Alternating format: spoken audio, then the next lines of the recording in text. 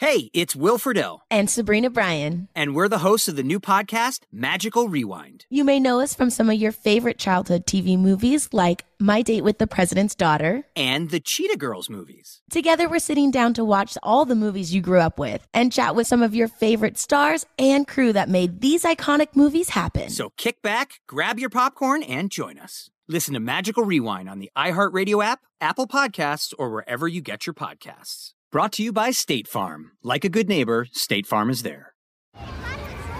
Hey, guys. Back at the playground again, huh? Yep. You know what this playground could use? A wine country.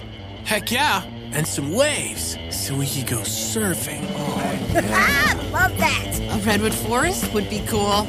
I'm in. Ski slopes. Let's do it. Can a girl go shopping? Yeah, baby. Wait. Did we just invent California? Discover why California is the ultimate playground at visitcalifornia.com. When I get in, I get stuck or something. So he's been a big help, and that's my guy. So he's just a coach of coaches. Honestly, a ton of respect to him, and how he just gets me to play and the whole D line to play. He just knows how to relate to his players and get us to go. And you're aware of some of the players he's coached over the years. Yeah. Okay. Yeah. And do you want to be in that group? For sure. That's the goal. In the same vein, what has Wink done and meant to you the last 2 years?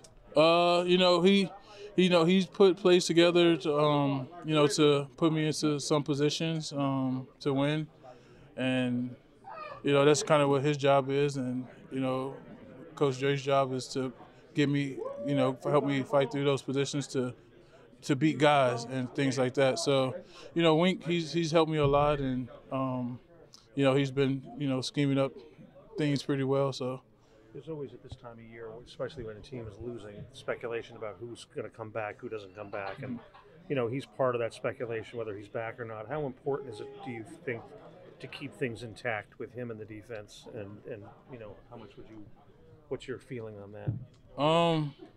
It sucks learning a new scheme if that is what happens. So that's probably, would be the most heartbreaking thing, honestly, and him being, just a good leader of men. So things like that probably be the hardest thing to go about.